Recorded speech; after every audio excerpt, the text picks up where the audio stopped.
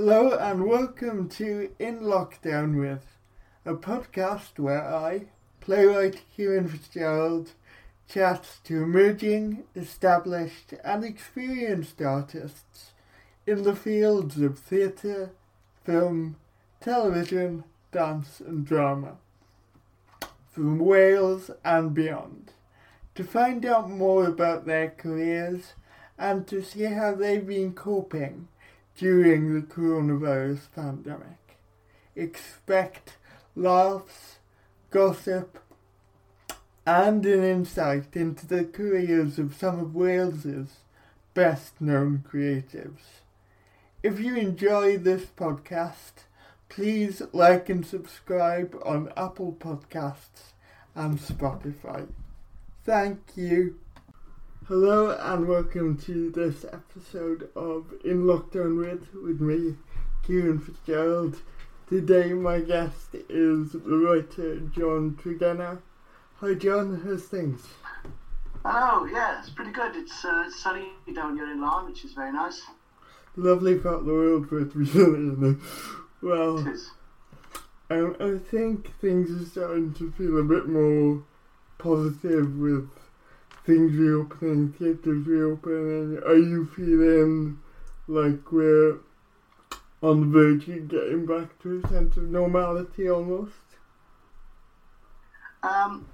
Well, clearly, the light at the end of the tunnel is getting a little bit brighter, but I think until people come out, people put on shows, and people are get rid of that anxiety of going to the theatre.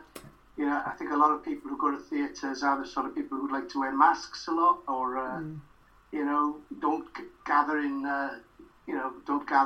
pubs and hang all over each other. So they're a cautious group, I think. So that when people start coming back to the theatre and feel confident, then I think we'll see a bigger light. I think it's about companies making an effort to give the public peace of mind that theatre is safe, welcoming people back. Because as well, people have been missing theatre, but we've had access to Netflix during lockdown. It's like, how do we get people back into theatres in a way that makes them feel comfortable and confident about yes, I think that all shows should, produce some sort of what happens when you arrive, what happens when you come in, how you will feel, because I also think that will help publicise the show as well, rather than, people need to feel comfortable, and when they feel comfortable they'll come out, I think, because I think we've all watched everything on Netflix now anyway. Yeah, I agree with that. The way I want to start this podcast is the way I've started every episode of this so far, and I want to ask you, how did you first get interested in theatre? I saw Jonathan Gower, the great Welsh writer, playing Maul in Toad of Toad Hall in Llanelli Boys Grammar School way back, and he was brilliant. And so I decided then that I wasn't particularly good at anything. I was quite good at football and maths, but I wanted to get involved in the drama set, and then I joined, when I left school, I did some school plays, never the leads, always like the second sphere carrier, but I managed to get into an amateur theatre company, and I really enjoyed those years, and then I ended up going to drama college in Cardiff when I was about 23, I think. When did you kind of decide this is what I want to do for a living?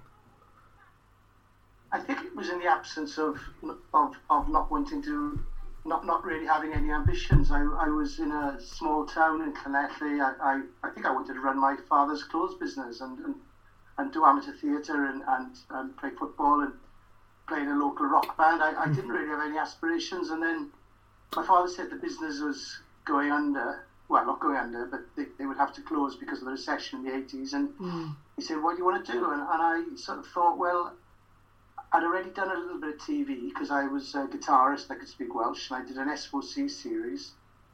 And so I thought, well, yeah, let's learn how to do this. I've had a lot of experience, but I haven't really been taught anything. And the year I spent in Cardiff was fantastic, really brilliant.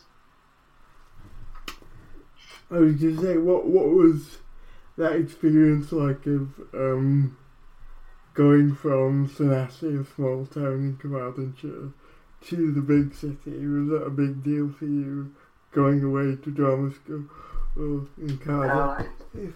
I spent 15 years in London after that, so Cardiff not quite so big.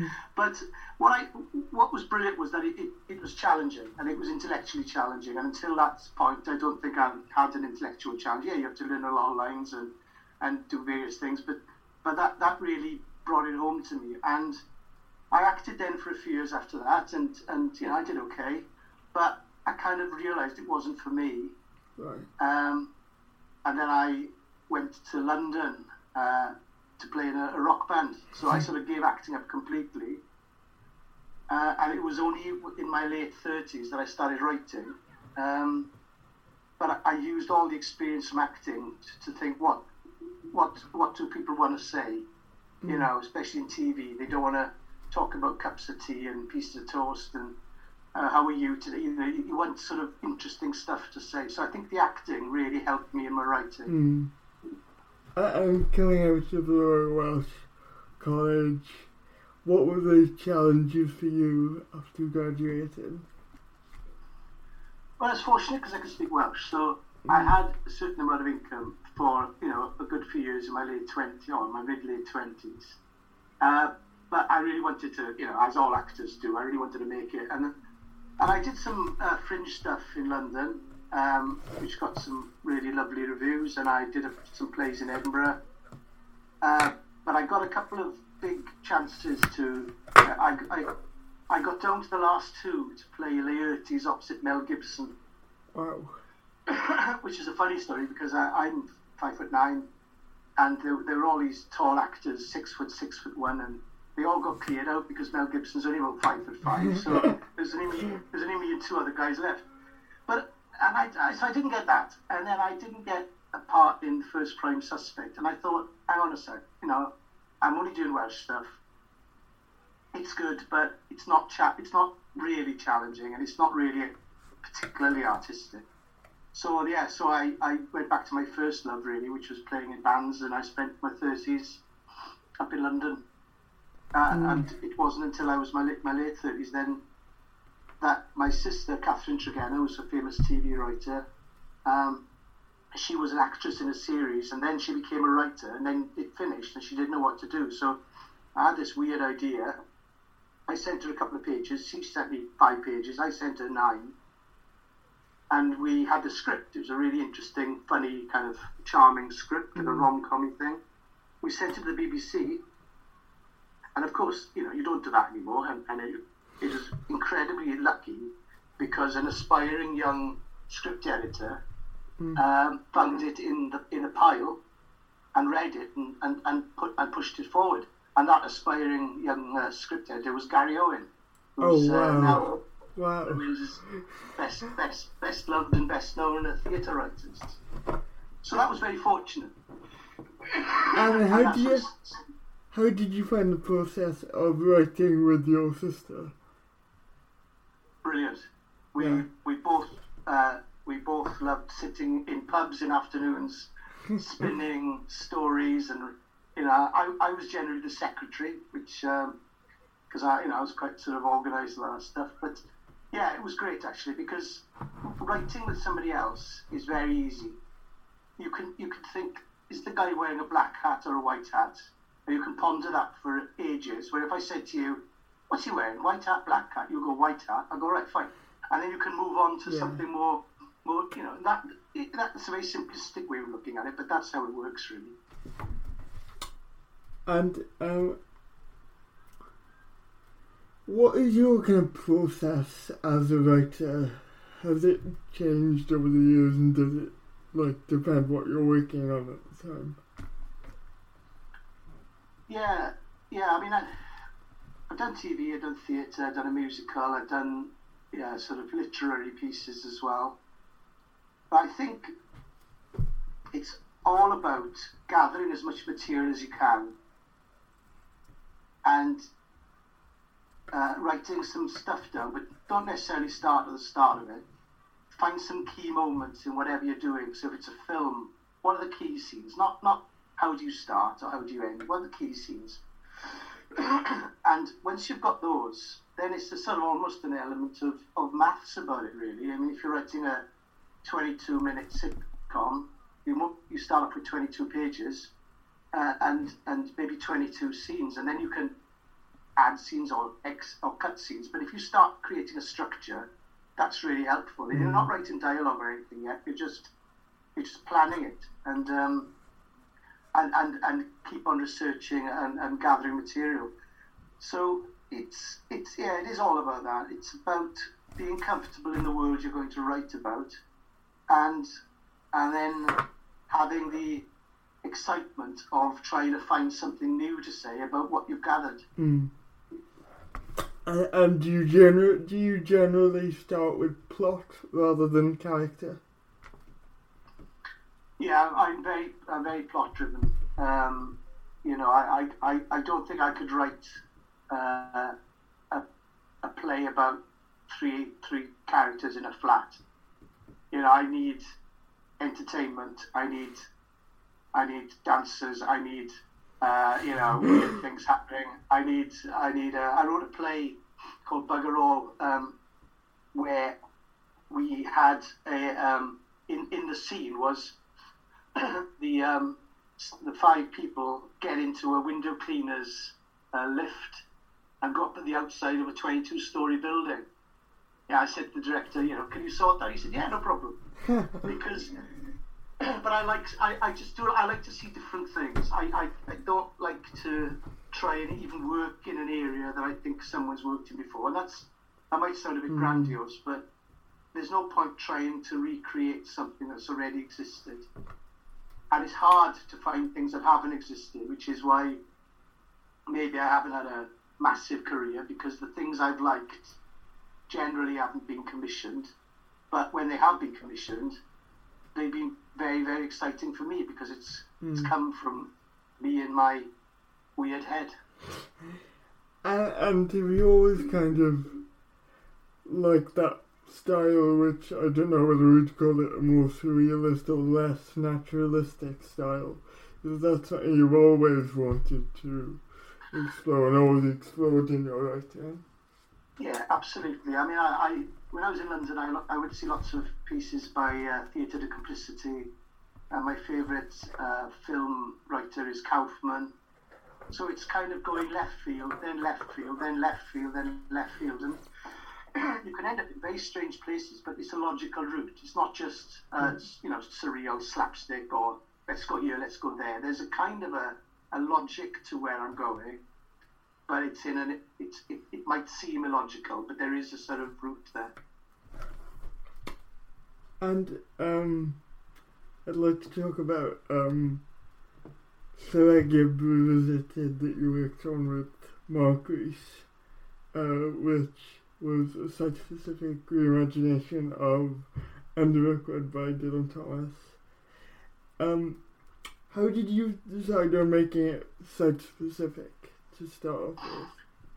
Well, Mark Rees had a commission from National Theatre Wales, and it was around Dylan Thomas's centenary in 2014. BBC were doing a new Underbook Wood, and at the time I was running Brown's Hotel in Larne, because I've always had a day job, and it's one thing being a struggling artist, but it's another thing being a struggling, starving artist. Yeah. So I've always worked, and I was actually employed as a tour guide, because I'd learned so much about Larne. I'd written a BBC book about Dylan Thomas.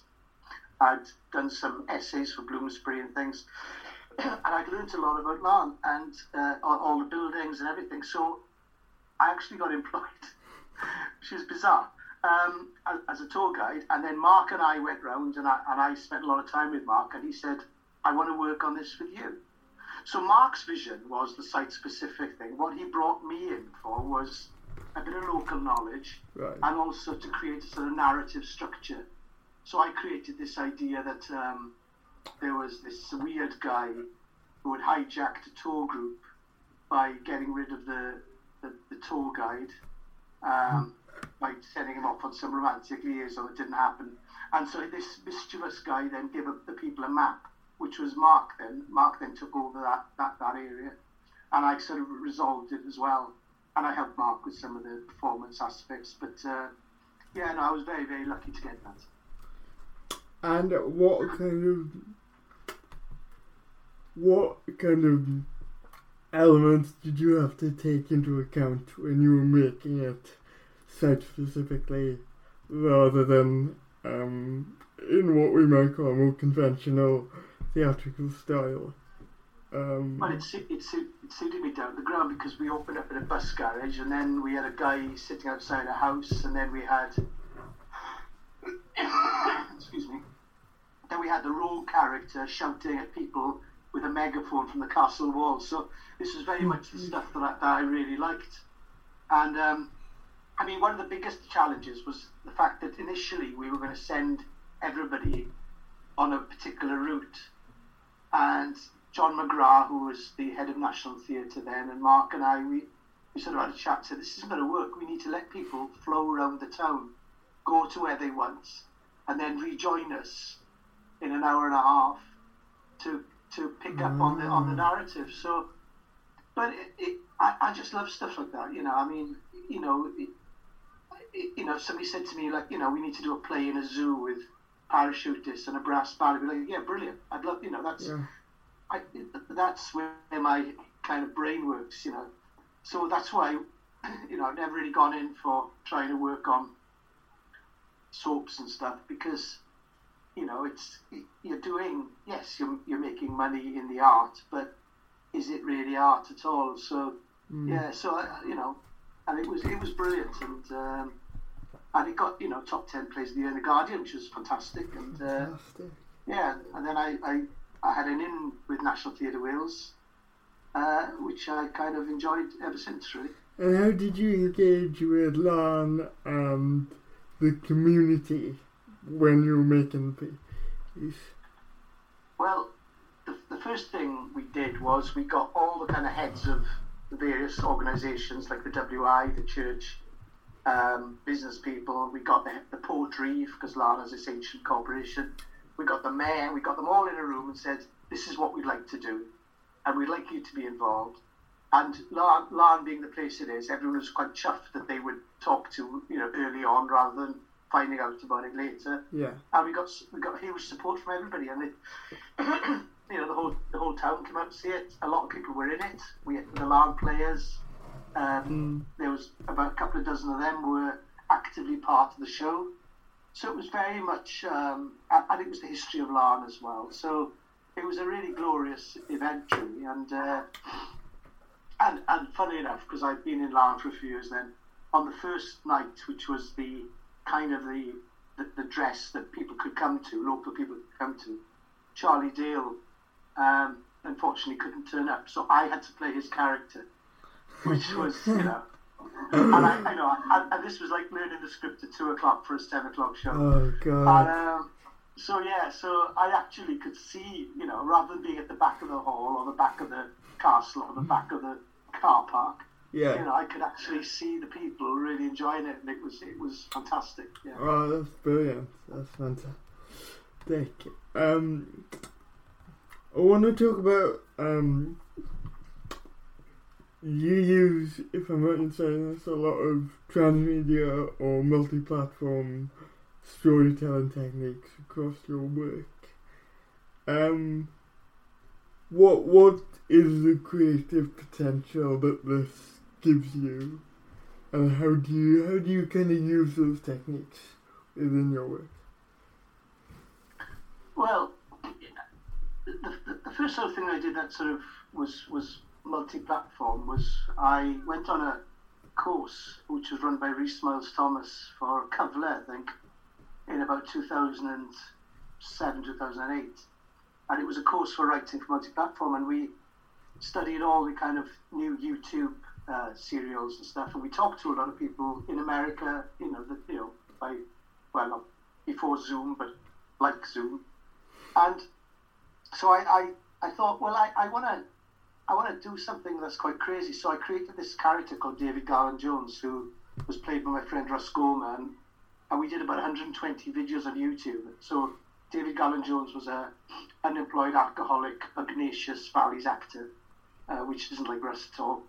And so we did a lot of that, and we ended up being in fashion shows, and people like Joe Calzaghe would appear. Not Joe Calzaghe, the other guy, the other Welsh boxer. Anyway, Nathan. So it didn't actually lead to but it did actually lead to something, because Russ got stellar and got regular part stellar because of it, and I started doing sort of comedy videos for businesses. So in that respect, and also I think in plays, I think you need to make films about how you're working on the play, what's going on. You can't just rely on people turning up on opening night, because there's a lot of distractions these days. And I think a 1-minute film about a play, I think National Theatre Wales recently with the Possible play, really good, funky little videos that not just a poster or a thing. But I try to bring various elements into various things, but only if they work, I think. And how do you kind of judge what's going to work and what's not going to work? Is it just trial and error? I've done quite a lot of stuff over the years now, so I kind of know if an idea is. I've got about 50 ideas on the computer, which I'll probably never go anywhere, but I can't delete them. They kind of always remind me that I can be rubbish as well. But but when I've got a strong idea, I will see it through to the end, even if it doesn't end up being commissioned, or even if it doesn't end up being performed, because it's the creation of the art that interests me. Yes, we'd love to make money, but it's really hard to make money in the arts anyway. So it's all about your sort of waking up in the morning, or when you finish work, 5, 6 o'clock, thinking, right, that's what I want to do now. And it's an exciting thing to do, and that's why I'd rather do something for myself and hopefully get it out there than do something for somebody else, which I might not enjoy. In fact, I at this stage of my life, I just don't think I could do that now. Is it as well about having the license to write what you want to write, and not having these external voices saying you should write it this way or you should write it the other way? And you sort of, you write for yourself, you edit for the public, but if something is commissioned, I am really happy that people come in and even deconstruct it or take it apart or say, well, this doesn't really work for me, have you got any other ideas? Because I always have ideas. So if somebody says it doesn't work, then I'll find something else. So I'm never really married to it if it does get to a commissioned stage. And it's very exciting, actually, when people cleverer than me really dig into your work, and they, because when they say something's really working, you think, well, that's I'm really pleased with that. And when they see something's wrong, you go, how do we fix it? So I'm never precious about it. And when someone points out something, it might be something that you hadn't have thought of before, and that gives you a completely new perspective on the script, and it might spark you off in a completely different direction, I suppose. And generally, when somebody says, look, on this page, you kind of know something's wrong. You might not know what it is. But very rarely do you write something fantastic and somebody says, yeah, we don't like that. That's not going to go. Because you kind of know it works. You kind of think that could be on a stage or sung, or, and you can see it. So generally, when people do kind of ask you to rewrite, you kind of know it wasn't 100% in the first place. And you need that. You need the script editors, you need the directors, you need the producers, that thing goes from, your laptop onto a stage. It's a long process. And unfortunately in Wales there's a lack of good script editors or dramatists. It's something we need more of in Wales, I think. Especially in the Welsh language. absolutely. I mean, you can almost name, you can name the theatre companies on one hand, and then within those companies, there's a lot of scripts being sent. There's a lot more writers now than there was 20, 40, 60 years ago. People are much more interested in being creative, and it's hard. I mean, if you think about the Welsh plays that have transferred outside of Wales, Gary Owen's play, Iphigenia from Splot, that went. A couple of Gary's plays have gone around, but generally we're looking at, we're not looking at a lot of Welsh plays on the stage, and I don't mean English plays set in Wales. I mean Welsh plays. Welsh plays about our psyche, about our melancholy, about our self-deprecation, about our history, our culture. And if you think about Scottish and Irish plays, generally they are about their world. Yes. They certainly couldn't happen in Maidstone or Margate. They are about those worlds, and we need a more ambition in Welsh theatre. And I also think we need more dramaturgs, and we need more people who are enterprising enough to help. And we also need writers that are prepared to work harder and work and work within this system. I think it's really important. I was having a conversation with someone the other day. I'm an emerging writer. If I've got a new play, where do I go with it? Like, who do I send it to in Wales? There's no literary department at the moment in the Sherman. They said there's going to be. Do I send it to Theatre Clwyd, or do I have to go outside of Wales? I think it's a big barrier for emerging Welsh playwrights. Yeah, absolutely. And I mean, what I did, I did some Welsh TV when I was writing, and I made some money. And then I didn't have a day job for a few years, but then I went back to the day job, and then I wrote a couple of plays, and Connecticut Theatre put them on. Right. And yes, that's not. There's no riches, or there's no West End transfer, but you can put plays on. You can put the plays on, and it's hard, but you learn a lot when you see your play in the flesh, or even get a group of people around to read it. Yeah. But if you're going to write a play that's you think might tour Europe or England one day, then it has to be of that kind of commercial element. It has to have the big wow factor.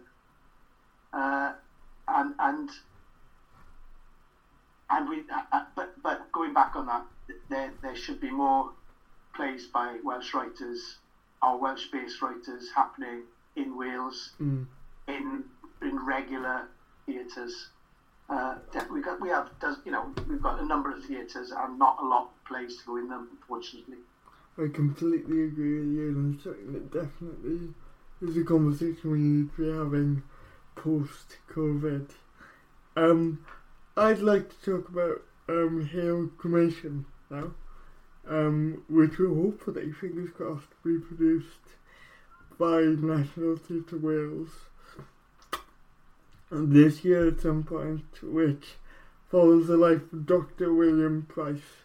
Can you first of all tell me a little bit more about Dr. William Price and how you came across the story and how the idea came about?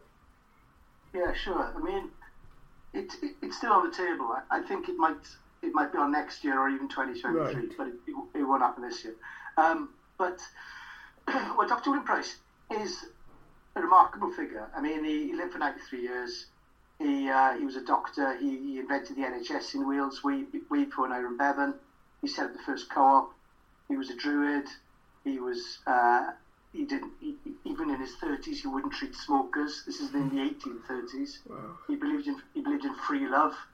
He didn't believe that women were possessions, probably because he was a bit of a shagger, let's say that.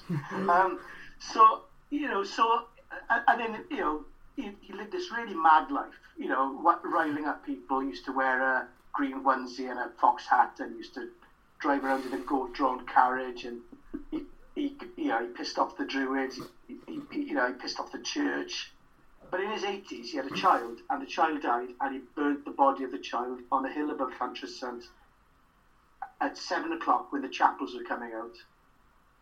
And the people came up, and he almost got lynched, and he got arrested, and the body of his son, which was in a tin, was kicked off the fire. And he then went to Cardiff Crown Court and won the right to burn the body of his child on the hill. And this happens at half time, by the way.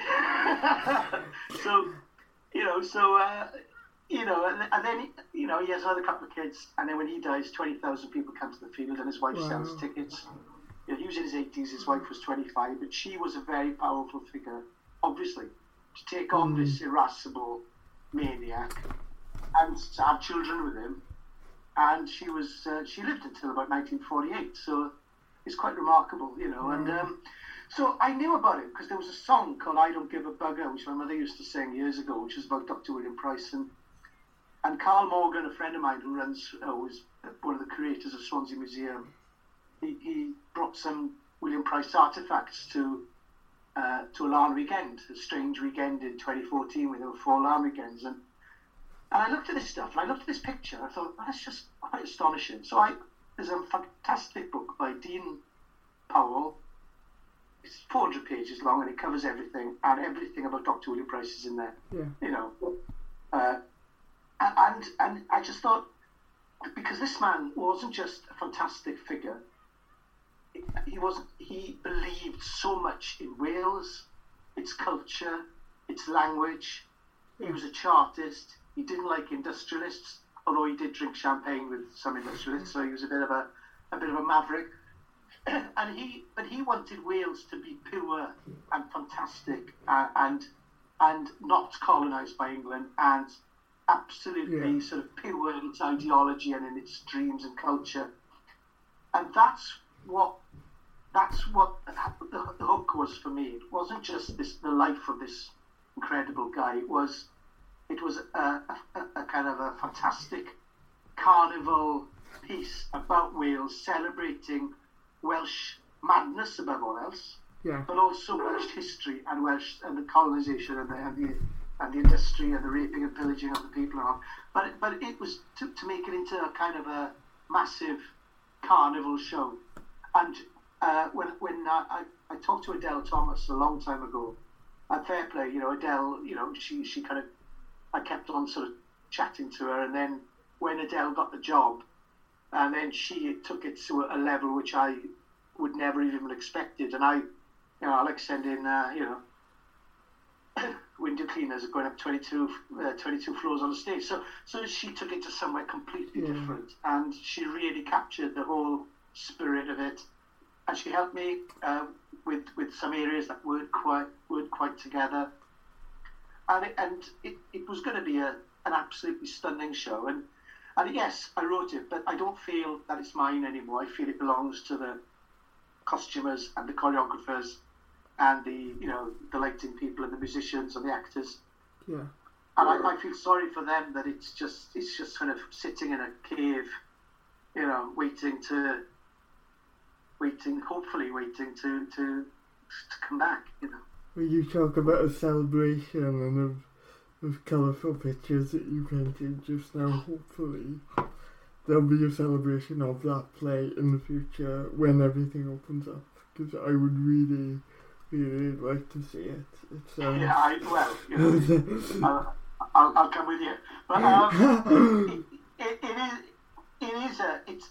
it is a huge show. I mean, there's a catwalk element to it. There's a carnival element. There's a circus element.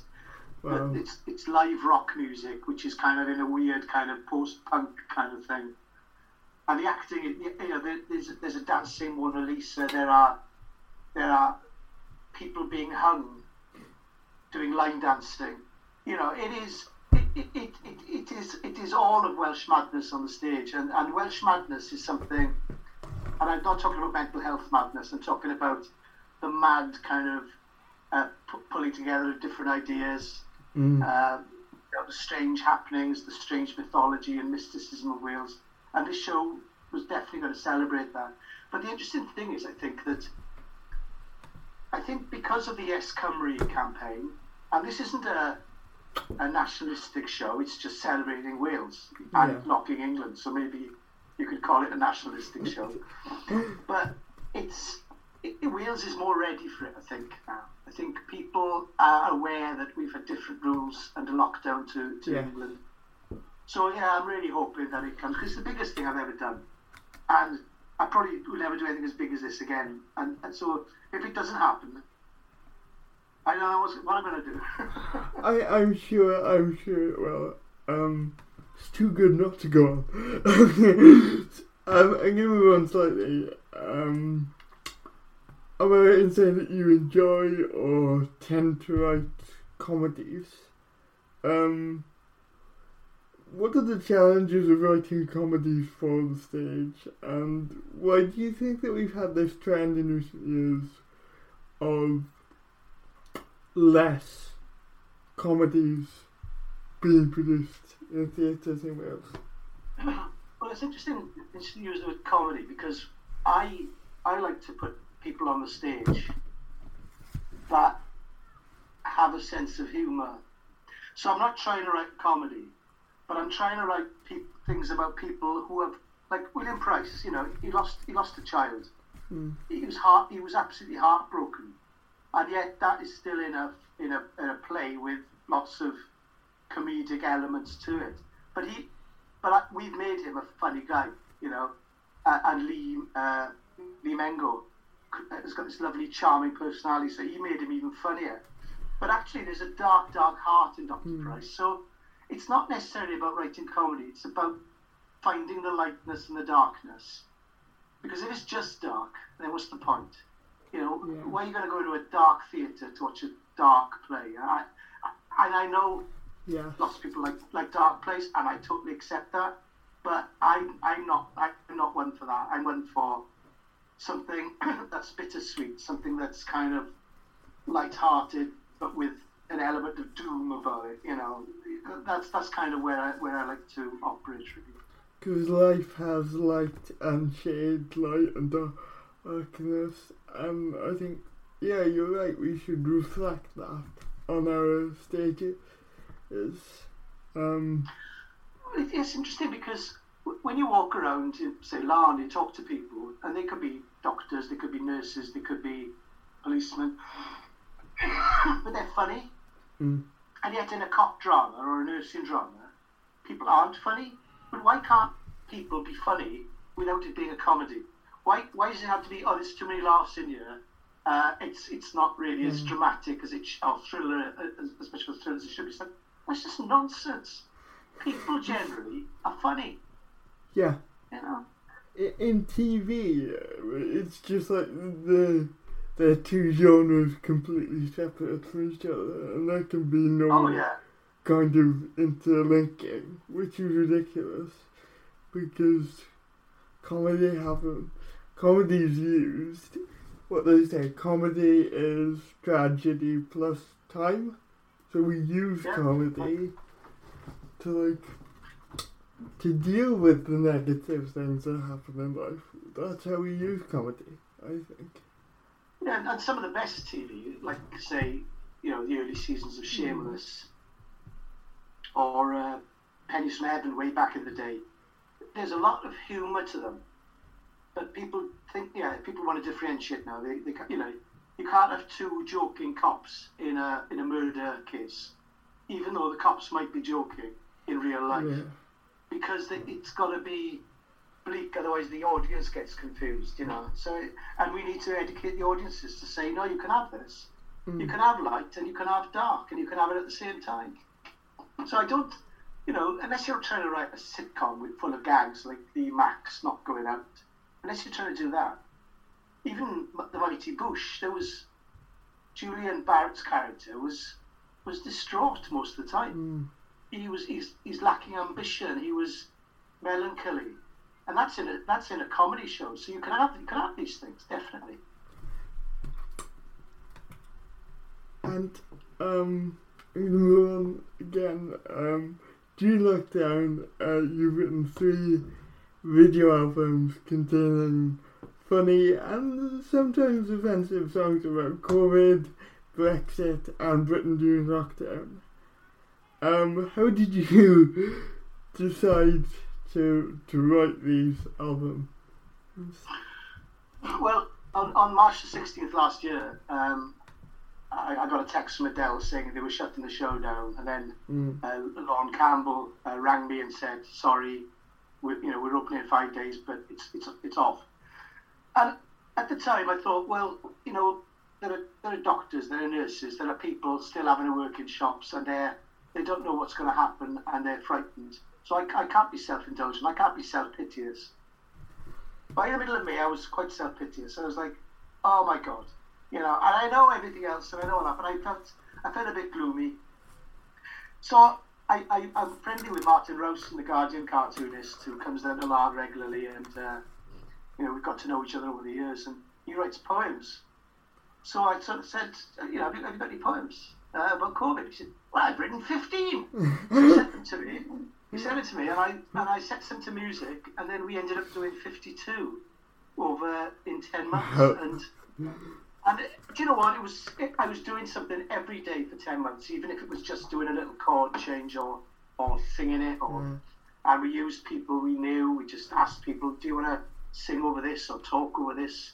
There were people like Caolan Jones, the actor, and Jack Claff, who was in the first Star Wars film, and Jane Williams, who's a wonderful singer in South Wales, and lots of different people. And then I sent it to Ken Loach. It was just so left wing.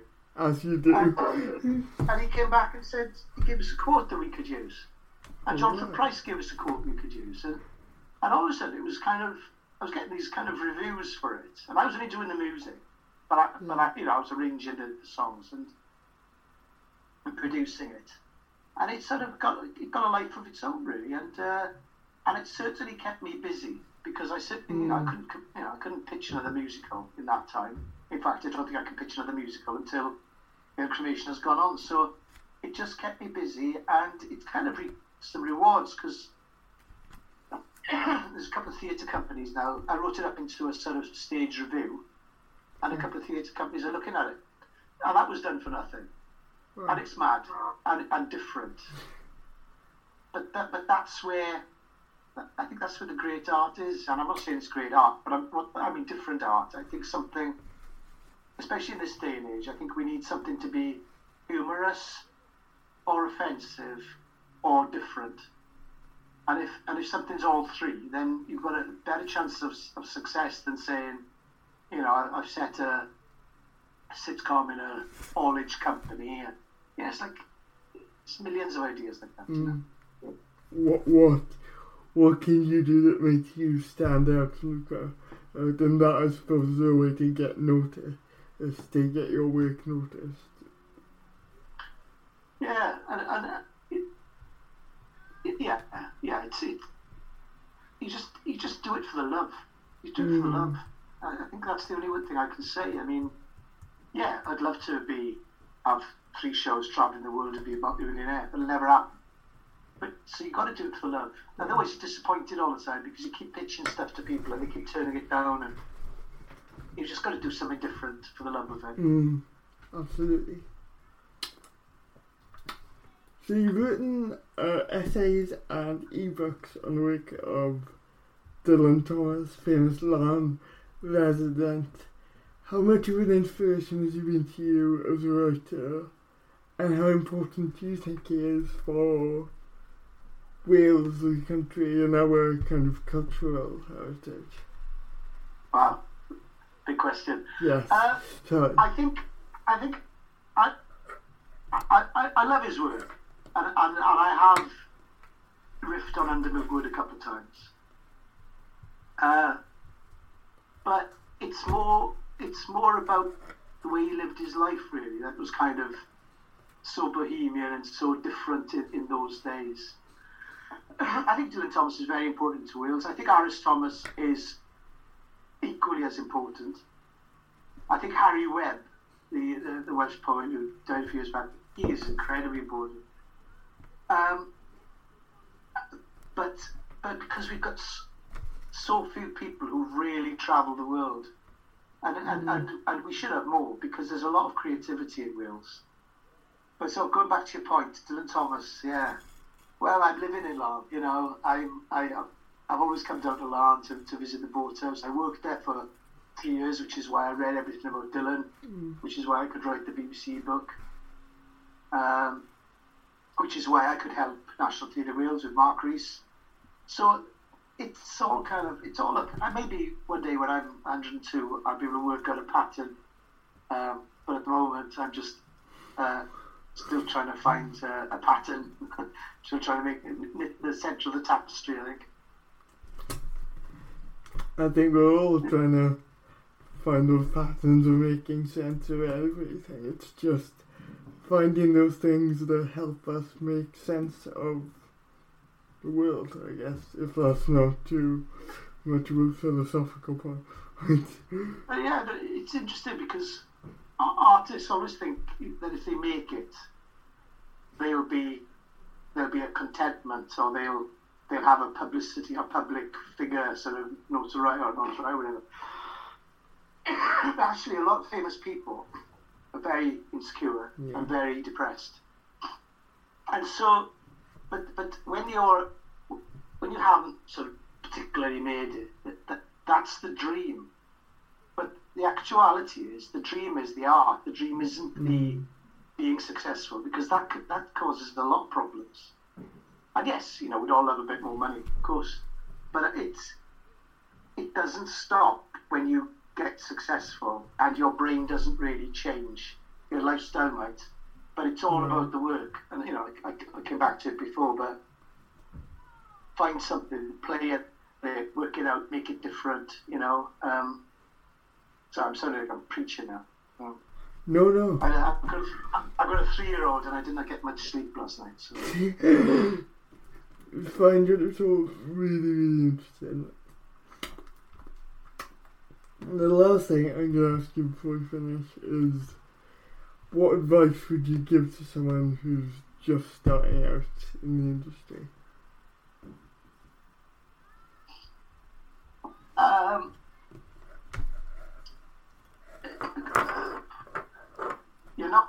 Commissions are difficult.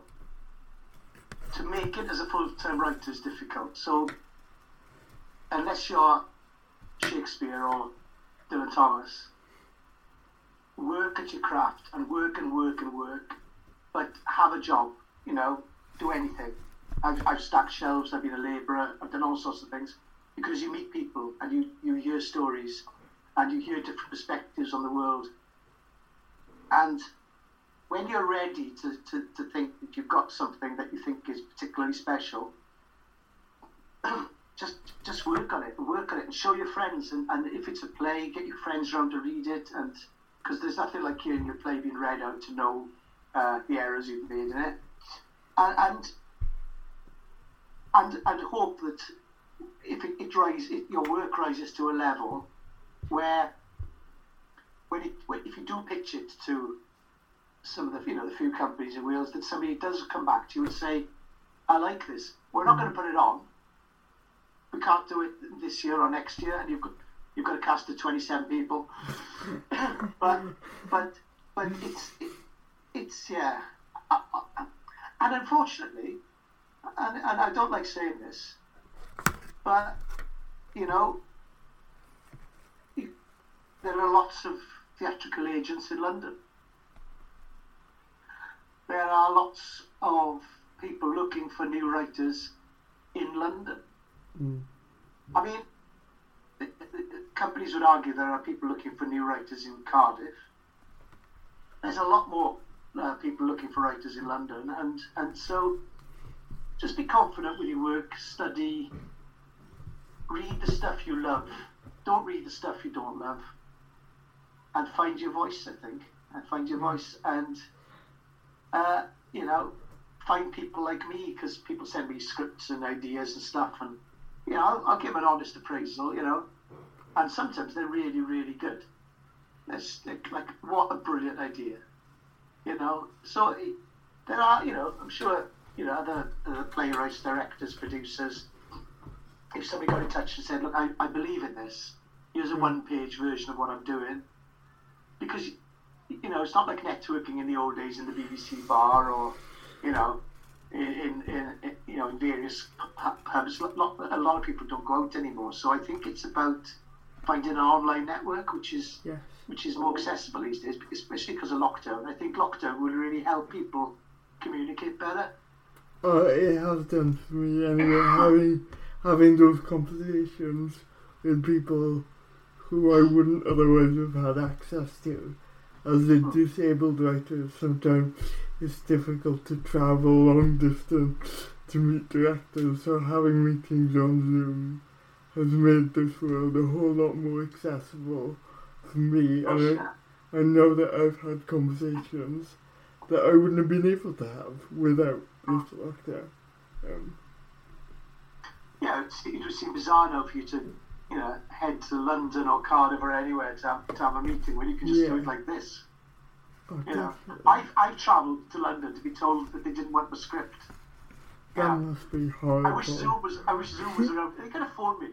This was in the 90s. I wish they could have phoned me. Nothing worse. On that note, we're going to finish, but thank you so much for your time, John. It's been brilliant talking to you.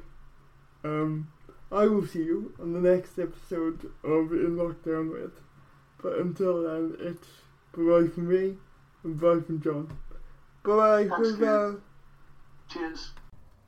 Thank you for listening to this episode of In Lockdown With. The podcast is written, produced and curated by me, Kieran Fitzgerald. Thank you to all my guests for taking the time to appear on the show. If you enjoyed this episode of In Lockdown With, please consider liking or subscribing on Apple Podcasts or Spotify. And I'll see you next time for another interview.